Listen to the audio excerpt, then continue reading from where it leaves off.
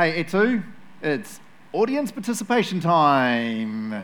And I have a microphone, so that gives me supreme authority over all of you. Etu means stand, sorry, in Te Reo. So everyone stand up. Hey, so the thing I'm talking about this morning is two are better than one, right? So if you saw the newsletter, you saw me kind of mention that, and you saw me get real excited on that crazy video with Mahalia.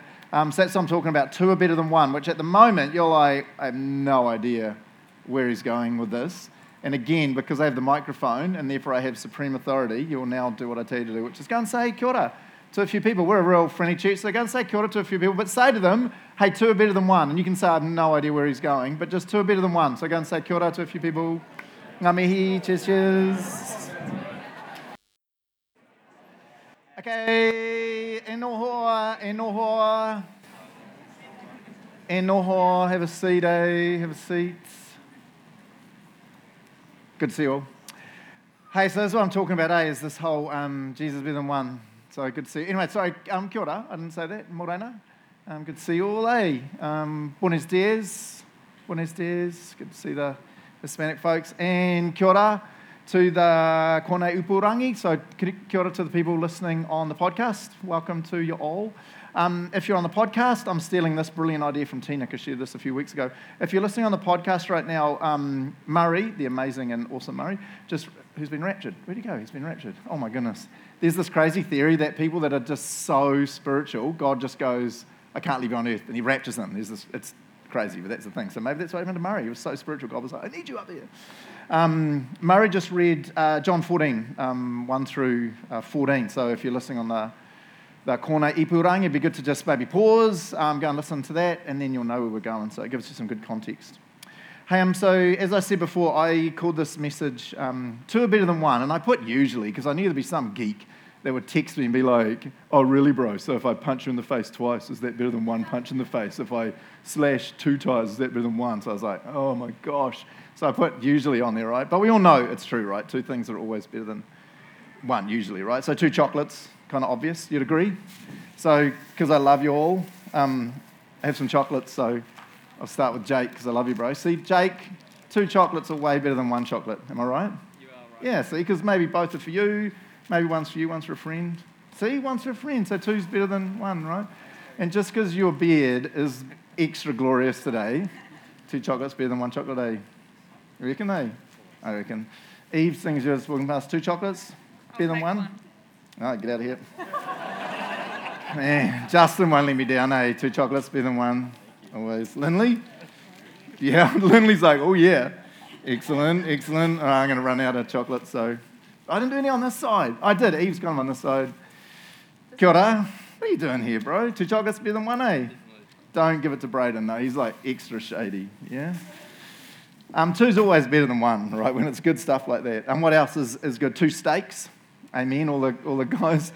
Someone gives you one steak, you're like, shot. Two steaks, you're like, thank you, Jesus, right? Two fried eggs, two steaks. Oh, perfect.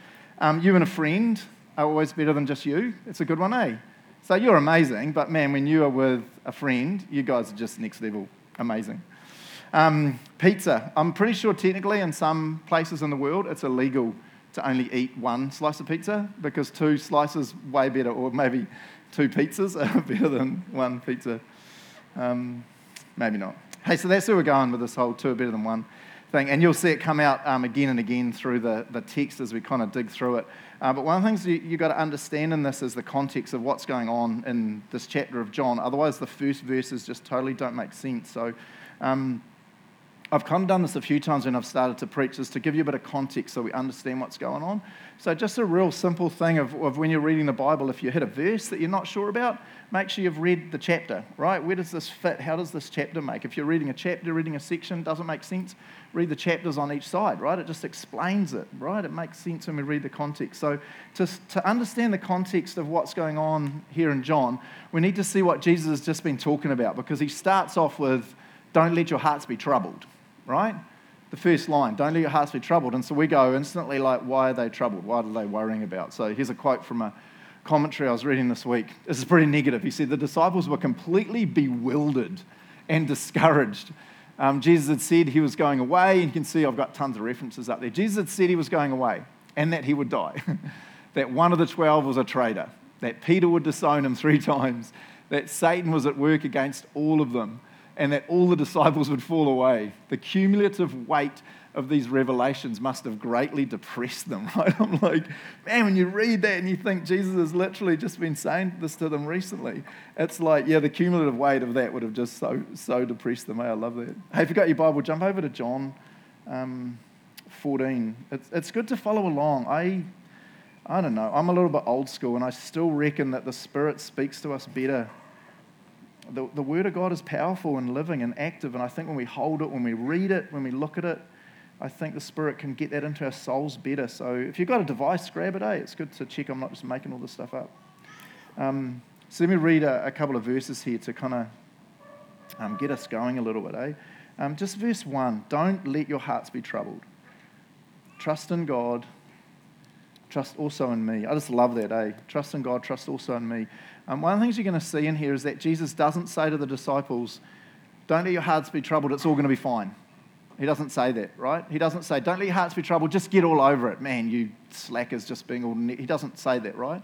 And through the next 2 or 3 verses, he's going to give us a whole bunch of rationales for why they don't need to let their hearts be troubled. Why in the midst of, you can see here, this is big stuff on the screen, right? Satan's at work. Disciples are all going to fall away. Why can Jesus know he said this? Why can he know the disciples are struggling, but Jesus is going to give them these good things to hold on to, right? He's not just saying, you'll be fine. It's mind over matter. And I think to me one of the big things is that Jesus gets hardship, right? Jesus really gets hardship. And I think some of us make the mistake that we sometimes think Jesus, because he's fully God on earth, he's fully human, he's fully God, that when he was fully God on earth, everything was pretty easy. He needed to get from one side of the lake to the other. There's no boats. I'll just stroll across, right? We've run out of food, I'll just create more food. We've run out of wine, I'll just create more wine. And sometimes we have this image that Jesus is just, everything's easy for him, right? And so I just listed down a few things that remind us that Jesus understands hardship. And the reason I'm saying this is because when he says, don't let your hearts be troubled, he gets it. He gets why the disciples are struggling, right? And so therefore he gets why we struggle sometimes. He gets why we sometimes find it hard and hardship for ourselves. So just a few little things. His father died probably when he was quite young. Jesus was constantly attacked by the religious leaders. That's just a continual thing. He was constantly misunderstood by his closest friends. That must have been super hard. His close friends, including his best friend, who's John, finally desert him in his time of extreme need. And then he's finally killed in the most horrible way possible while his mother watches. Jesus had a really hard life, right? Really hard, harder than most of us in this room. And so when Jesus says to the disciples, don't let your hearts be troubled, he gets what it's like for them to be troubled, right? I love this verse from Hebrews. You guys know this, right? This is Hebrews 4:15 and 16, and it says, this high priest of ours. So the writer in Hebrews often calls Jesus a priest. So a prophet is someone who represents God to the people, takes the message of God to the people, and a priest is someone who represents the people before God, right? You see that all the way through the Old Testament. So he's calling Jesus this high priest, this supreme priest. This high priest of ours understands our weaknesses, for he faced all the same testings we do, yet he did not sin. So let us come boldly to the throne of our gracious God.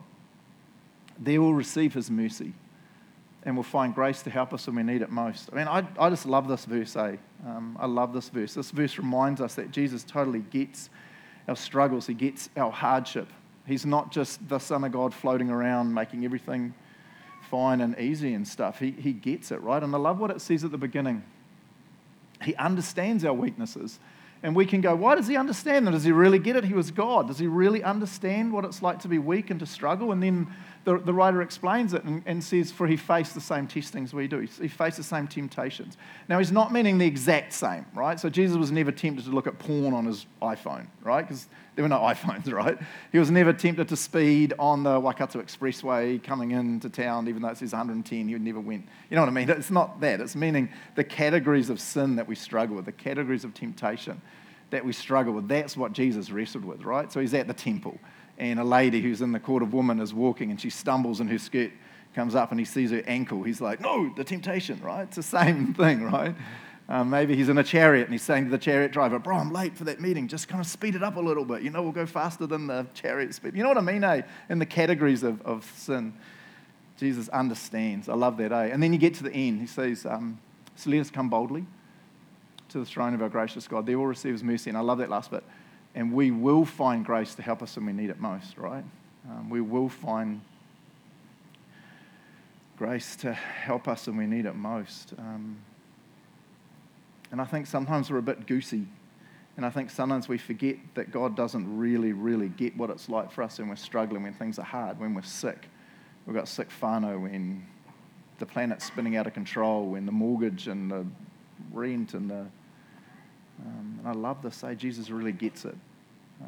So when he says to the disciples, don't let your hearts be troubled, he's going, don't let your hearts be troubled. I get it. I'm not just saying, just ignore it, right? So this is our first two are better than one. Two are better than one. You and Jesus are so much better than you. Amen, eh? Amen to that? Man, you and Jesus are way better than just you. And the dumb thing some of us do is we amen that in church, but then we don't amen it in real life.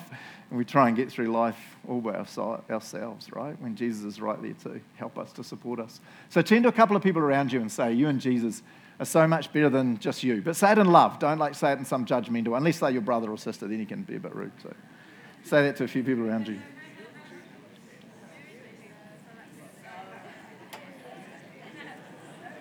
Okay.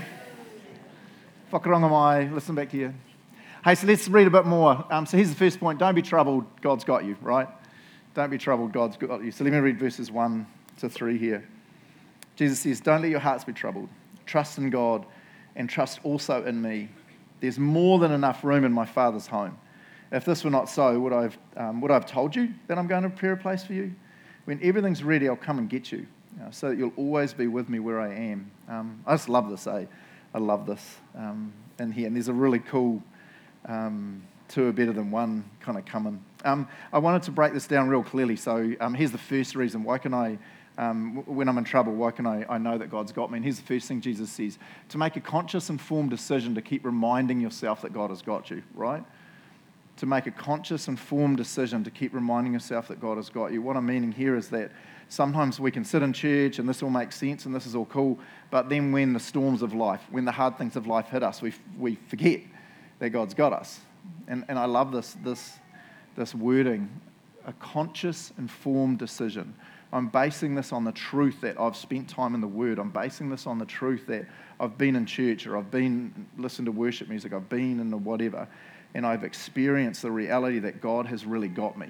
And I've done that in the good times, so when the bad times come, I can know, even though hard things are coming at me, God has really got me. Does it make sense, eh?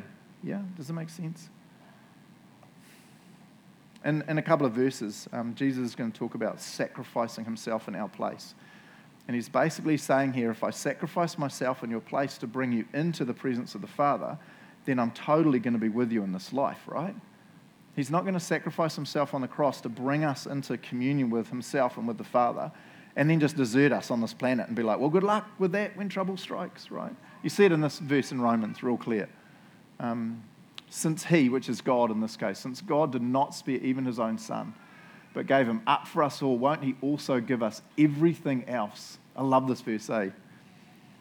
Since he did not spare even his own son, but gave him up for us all, won't he also give us everything else? I love that, eh? I just love this verse.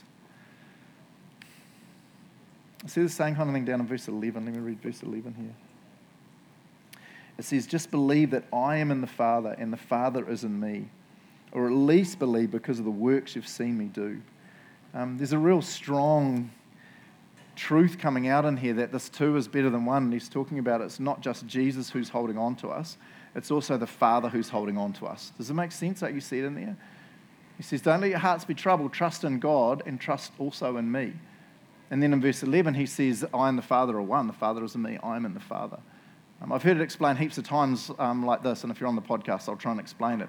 It's like you're a pea, I don't know, and Jesus, I'm putting a pea in the palm of my hand, and Jesus holds us tight. And he is the creator of the universe, the Son of God. No one is going to mess with him. No one is going to get the pea, you, out of his hand. That makes sense, eh? But the thing that Jesus then says is it's not just him holding it, it's that then the Father is holding you as well, right? And I wrote it out this week because I was thinking about this and I was like, man, I've been in the Bible forever and I know this, but I've not really thought about it like this. So I wrote it out like this. God the Father is all-powerful, all-knowing, all-loving. He is eternal and far beyond our comprehension. To have him watching over us and blessing us and protecting us and guiding us should totally make us bow and worship and just go, whoa. It makes sense, right? To think that God the Father, the creator of the universe, has got you should just make us stop and go, oh, that is blessing, right? But Jesus is saying here, this is not the full picture. It's only half the picture. Not only is the all-powerful, all-knowing, all-loving God of the universe watching over us, Jesus, who is also God and therefore all-powerful, all-knowing, all-loving, is watching over us as well. I just love that, eh? I just love that. And like I said, he's not saying it's a mind over matter thing. Just change your mind on this and you'll be fine.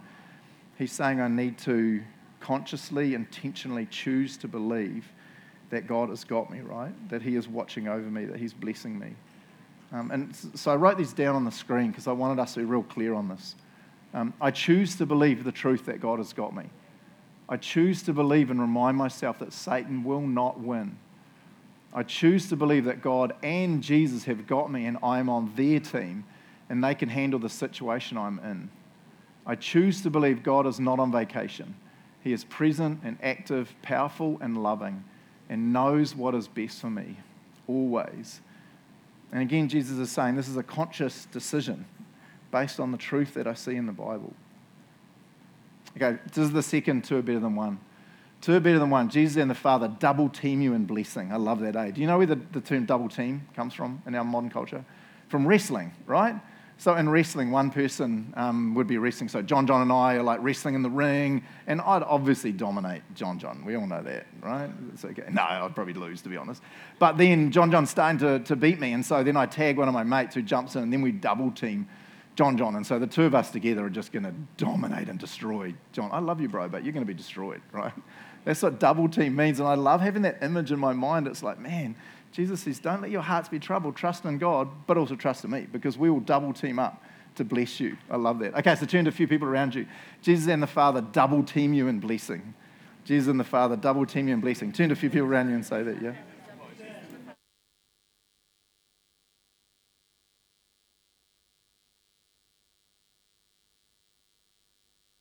All righty. Let me pray, and then we're going to carry on sermoning. Let me pray.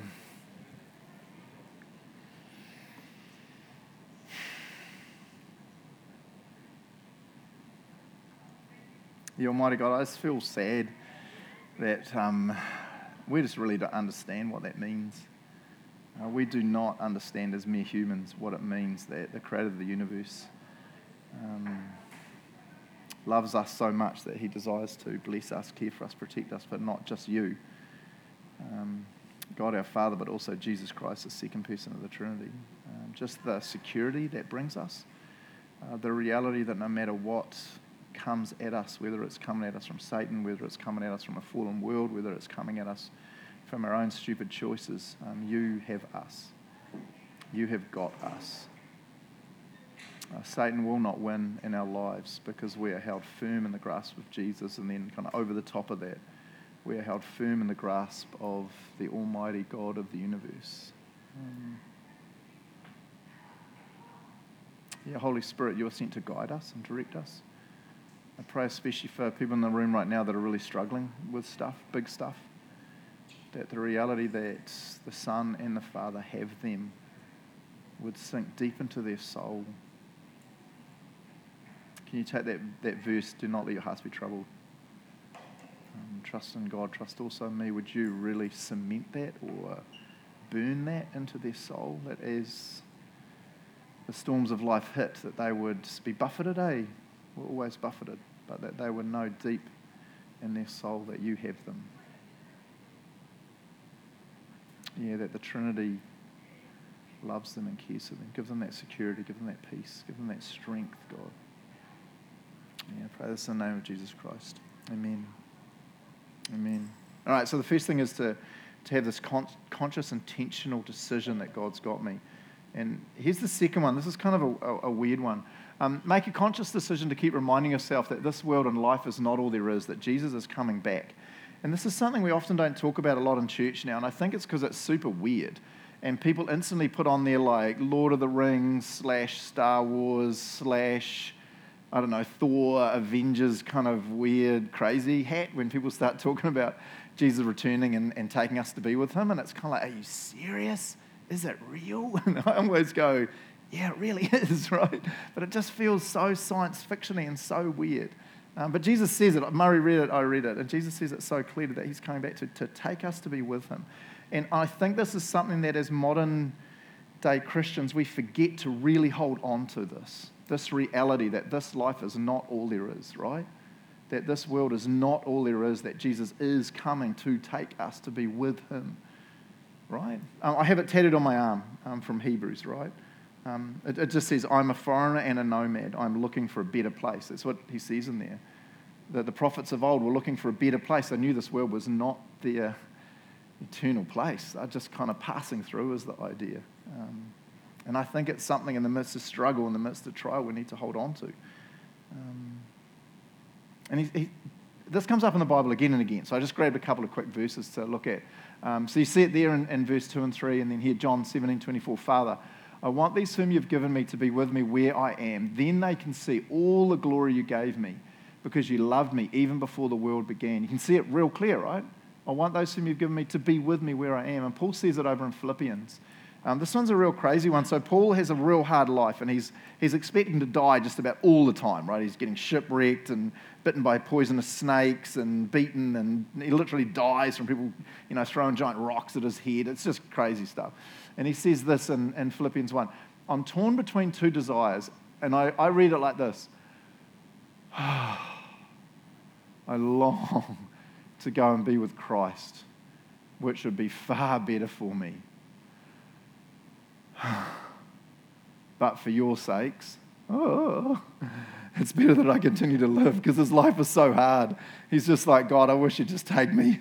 I just want to die and be with Jesus, but I know you've still got work for me to do, right? I love that. There's this reality right through the Bible that this life is not all there is, that the best is yet to come, which is when we're united and connected with God. I love it. Let me read this verse again, and then I'm going to explain it because it's a pretty crazy verse. Verse 2 says, there is more than enough room in my Father's home. If this were not so, would I have told you that I'm going to prepare a place for you? When everything's ready, I'll come and get you, so that you'll always be with me where I am. This whole building rooms and stuff, when I was young, I grew up in a groovy church, but a slightly crazy church. And I remember when I was probably about 13, 12, somewhere in there, a guy came and preached on these verses. And this is literally what he said, and I'm not disrespecting him, and I have no idea who he is, so if he's listening to this, Kona Ipurangi, sorry, bro. But what he said is that God had foreordained Joseph, Jesus' earthly father, to be a carpenter, so that Jesus would learn carpentry skills, right? Do you see where he was going with this? Yep. So he said, so therefore Jesus grew up as a carpenter because he needed to be a carpenter and know how to build stuff, so that now he's in heaven building rooms for us. And he was like, yeah, Jesus is up there, he's got his builder's apron on and his drops all going and angels helping him, handing him nails, and he's literally building rooms. And I'm like a 12, 13-year-old guy just sitting there going, this is fantastic. I never realized. Of course it makes sense. That's why Jesus had to be a carpenter, so he could build rooms. This is like, this is awesome, right?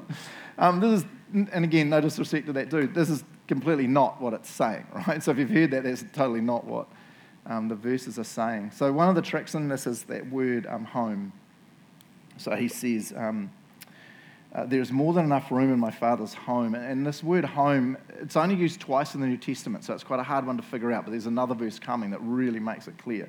What the word really means is like presence, right? It means presence, right? So there's more than enough room in my Father's presence for everyone to be connected. And look at this verse. When I show you this verse, you're like, oh, yeah, that totally makes sense.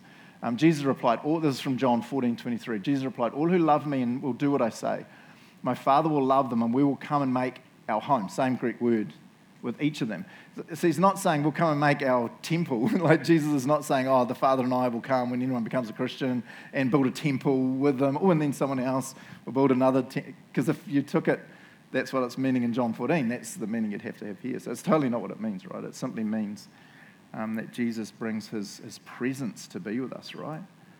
The Father comes to be present with us, which just amazes me, right? I'm always overwhelmed with the reality of the the deep personal connection that the Father has with us. Because a lot of us are muppets. Amen? A lot of us are muppets in our relationship with Jesus. We are. We don't read our Bibles every day. We're in the car listening to The Rock or some shady rubbish and said, you know what I mean, eh? We choose to do sins. I do anyway. You'll look at me like, whoa, bro, judgment eyes right now. We all sin, right? But the reality that the Father is present with you all the time because of the sacrifice of Jesus just makes me go, wow. If I was God, I'd come and go, which is what the Spirit did in the Old Testament. But because of the sacrifice of Jesus now, this is what he's saying. We come into the presence of God forever and ever and ever. It just amazes me, right? It amazes me. So when Jesus is talking about, I go to prepare a place for you, he's not saying he's going to build things and putting on his builder's apron and got his DeWalt drop saw. I always imagine DeWalt's been the best drop saw you can get. Is that right, Simon? No? Oh, no. They're yellow. Yellow's cool and shiny. We'll talk afterwards, bro. It's not saying that Jesus has got his drop saw out and is, that's not what it's meaning, right? It's literally meaning that Jesus is going to go to the cross. That's where he's going to prepare a place. And it happens just in a few chapters in the Bible. I go to prepare a place for you. He's going to go and die in their place to bring them into the presence of God. Okay, let me summarize this section.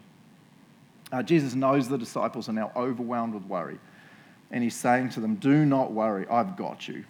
And the Father and I have got you. And I'm about to go and secure your salvation forever. And I'm therefore about to secure you into the presence of my Father and I forever. Does it make sense, eh? When you see it like that, it makes sense? Anyone? Okay, I'm just going to move on and hope that made sense to someone.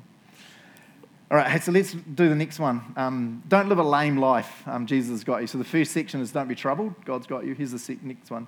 Don't live a lame life. Jesus has got you. Let me read verses 4 and 5, and then verse 6 is what I'm going to pull apart. And verse 4 and 5 is funny, and I loved how Murray read it, because it's just kind of like, it's real funny. So he says, I'm going, and I'll come and get you. And then verse 4, he goes, and Jesus says it all confidently, you know the way to where I'm going. And then Thomas, who's just always hilarious, goes, no, we don't know, Lord.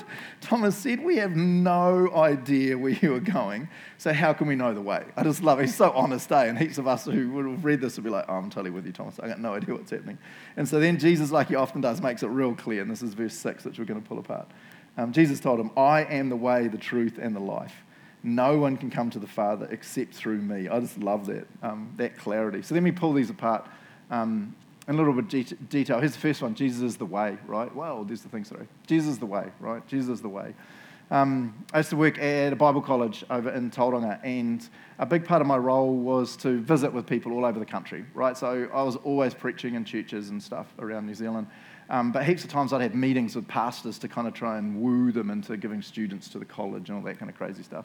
And so often I'd fly into Christchurch for the day or Wellington for the day or whatever and have meetings the whole day.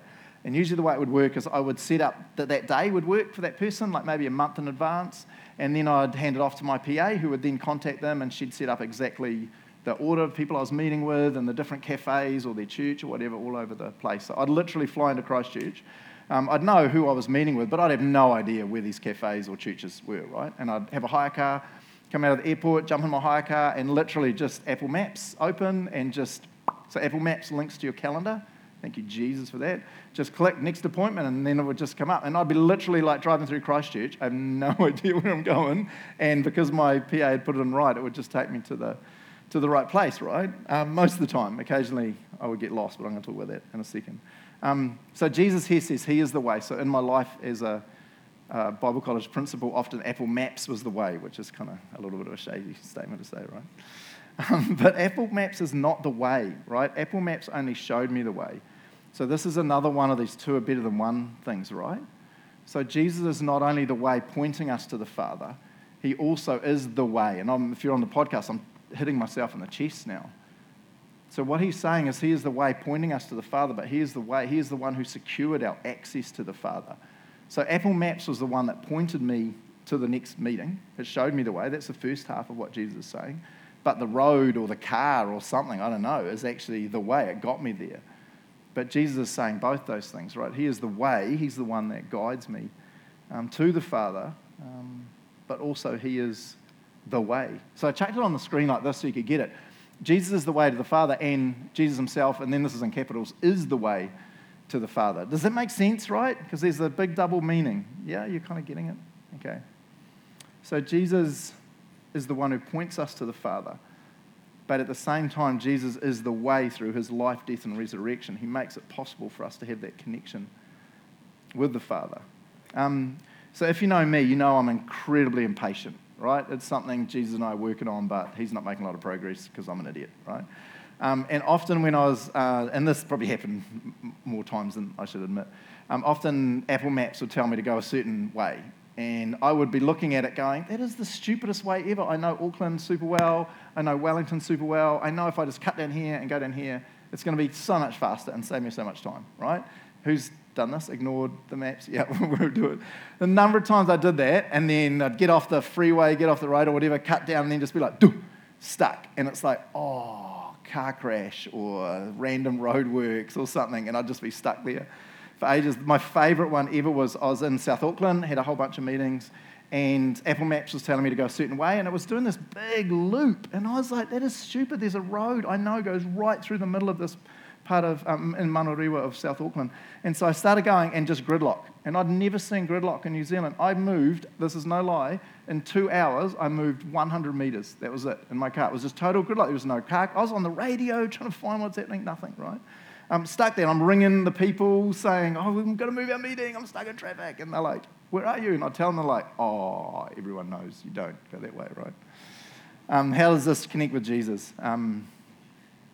I would never say this of you, but I'll say this of me. Many, many times in my life, Jesus is here. And he's saying, this is the way, Craig, to truth. This is the way to life over here. This is the way to life, fullness of life. And I'm over here. And I'm like, yeah, but that's such a slow way, or that's a hard way, Jesus. I know if I just cut through here, I'll go custard, car crash, life wreck. Do you know what I mean? Sin, foolish. And I'm like, I'm sorry, Jesus. I'm back over here. You were right. Your way's the best, you know. I know you guys would never do that, but I do that a little bit too much, right? Okay, so here's another two are better than one. Jesus is the way, and Jesus is the way. Kind of crazy. So I turn to a few people around you and say, Jesus is the way, and Jesus is the way. But in your head, you're saying the two different ways, right? He's the pointer to the Father, and he's the one who gives us access to the Father. So say those. Cool.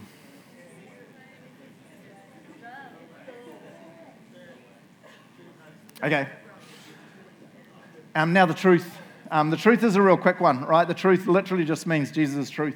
It's not a rocket science one, right? The way has got double meanings and it's all involved. But the truth just literally means Jesus is the truth. If you want to know the truth about who God is, if you want to know the truth about who you are, if you want to know the truth about this crazy, messed up planet and why you are here, the only person that can reveal that to you is Jesus, because he is the truth, right? It makes sense, It's easy. One of the things that keeps freaking me out at the moment is in society is how anyone can post something on social media and everyone else suddenly thinks it's truth, right? People are arguing with them and disagreeing and arguing, and again you'll see someone go, hang on, where did you get that from? And they've got no facts. They've just put it out there as absolute truth. And I'm like, man, in society now, it is getting really, really hard to actually find out the truth. Like one of the big things, and I've said this to my daughters when they've been growing up for years, you've got to remember the media is there to make money. The media is not there to inform us. The media is there to make money. They have an agenda, and they are purely there to make money. They could care less about giving you information. So everything they share is twisted to meet their agenda. So again, you can't turn on the news and think, yes, I'm getting truth. You're not, right? You're getting their agenda. They're showing you what they want to show you to meet their agenda and to make money. That's why they exist, right? So where do I find truth about who I am? Where do I find truth about God and life and the universe and meaning? Jesus says, me, I am the way and I am the truth. Easy one, right? Easy one. And here's the last one, the life. I love this, and this life, again, has this kind of double meaning thing. So there's two parts of this. So it's a real easy one to understand. So John 1:14, the Word gave life to everything that was created.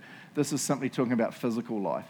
So again and again, and Nick read those cool verses from Colossians 1 before, Jesus is the one who created everything. So Jesus is the one who gave everything physical life, right? So when Jesus created a platypus, No one knows what he was thinking when he created a platypus, the weirdest animal ever. When he created a platypus, he gave a platypus life. When he created plants, he gave them life. When he created you, he gave you life, physical life. That's the first part.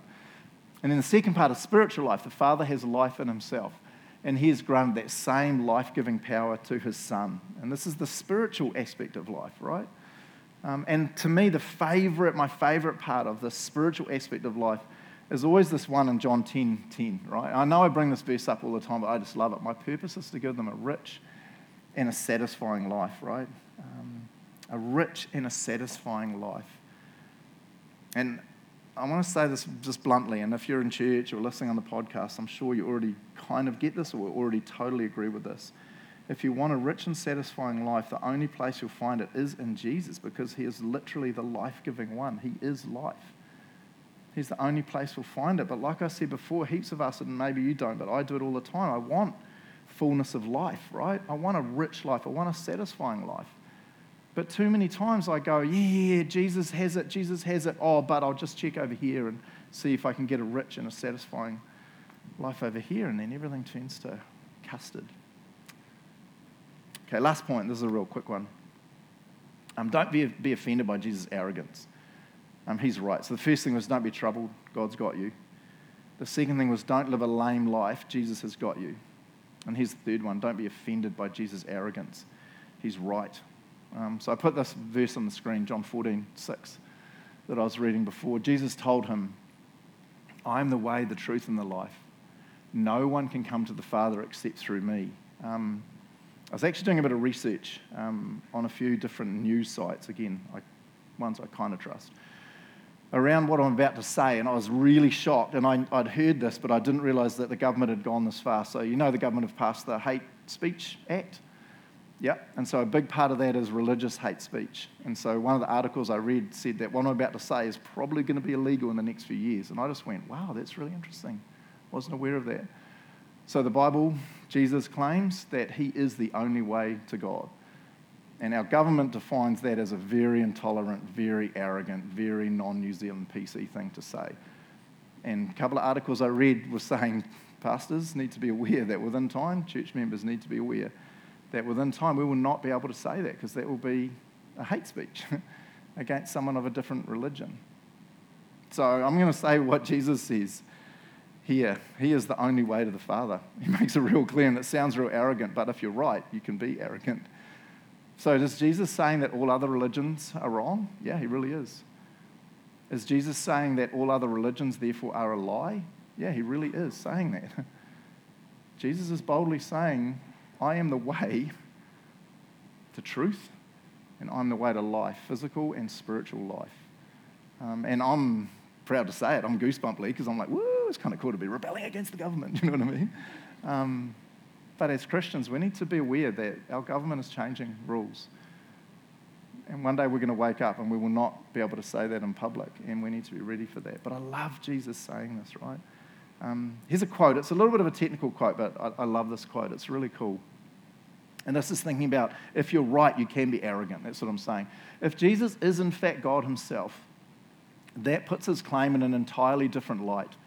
An infinite being has the ability to say with certainty whether there is one God or many, and whether there are multiple ways to know him or only one. Jesus doesn't say that he merely speaks the truth. He claims to be the embodiment of truth. He doesn't say he can give life. He tells us he is the source of life itself. And he doesn't say he is one pathway to God among many. He asserts he is the only way. It's quite a cool statement, right? Because he is God. He can say this. He can say this. I love that quote. I love that quote. Okay, Etu, let's finish. Let's all stand, sorry. Etu, stand. Yeah. Hey, this is the end of our I Am series, which I've just really loved. Like I said last week, I feel evil some weeks getting paid to study the Bible, because I know heaps of you would be like, man, I'd love someone to pay me to study the Bible. And I've loved being able to see Jesus communicate to us through these I am statements who he really is. And so I want to finish this whole series with a C.S. Lewis quote. It's a real well-known one, but I want to read it and then give us a little bit of a challenge. So this is a cool C.S. Lewis quote. So this is from Mere Christianity. He wrote this in 1942. You must make your choice. He's talking about Jesus. You must make your choice. Either this man was and is the Son of God, or else a madman or something worse. You can shut him up for a fool, or you can spit at him and kill him as a demon. Or you can fall at his feet and call him Lord and God. But let us not come with any patronizing nonsense about his being a great human teacher. He's not left that open to us. He did not intend to. So I say this in heaps of love, and then I'm going to pray. Nick, do you want to come up and play, bro, wherever you are? Yeah, cheers, man. I say this to you in love, right? There's a danger that we read this, we listen to the sermon about Jesus being the only way, and we listen to the Apple Maps illustration in church and we laugh, but then when we get into our lives, we do exactly that again and again and again. On one hand, we go, yes, I agree that Jesus is the way, the truth, and the life. But then the way we live our lives doesn't reflect that. We live our lives by going, I've got a faster, easier way over here. Or even worse than that, by going, yeah, I get all that Jesus stuff, but... And that's the problem. There can't be a but, right? Jesus said again and again, we read during this I Am series, that those who love me will obey me. And I know this is a bit of a heavy way to end it, but I kind of feel like this is the end of a pretty significant series for us. And so I'm going to pray in a second, and I want you just to pause as I pray and go, are you really obeying Jesus? And if so, what is that obedience looking like in your life? I want to read that quote again. You must make your choice. Either this man was and is the Son of God. Is that what you're saying? If he is, then the second bit at the bottom, you can fall at his feet and call him Lord and God. And that's what you have to do. If you go, yeah, Jesus is the Son of God, you then have to treat him as God. And he has to have a God place in your soul where you obey him and you see him as Lord. I'll keep reading that quote. You can shut him up for a fool, or you can spit at him and kill him as a demon. Or you can fall at his feet and call him Lord and God. But let us not come with any patronizing nonsense about his being a great human teacher. He's not left that open to us. He did not intend to. Yeah, kia ora, Almighty God. We're here this morning because we love you. We really are. We're here because we want to grow in our relationship with you. So see our hearts right now. See our hearts that we are before you going, yeah, we believe that Jesus Christ is the Son of God. We believe that he is the Lord of my life, the God of my life. Help me to keep submitting to him. Help me to keep proving to myself that I am a child of God because I obey him, because there's fruit in my life. Yeah, God, I call out to you now on behalf of anyone in this room, anyone on the podcast that's listening to this, and they're just like, man, I just don't know. I don't know. I keep following off on my own route so often. Am I really following Jesus? Is he really the way to truth and life in my life? We do not want to go through this life thinking we are in a relationship with you and get to the end and go, oh my God, I'm self-deceived. I self-deceived the whole way. Holy Spirit, guide us, draw us, clarify our thinking. Yeah, I pray this in the name of Jesus. Amen.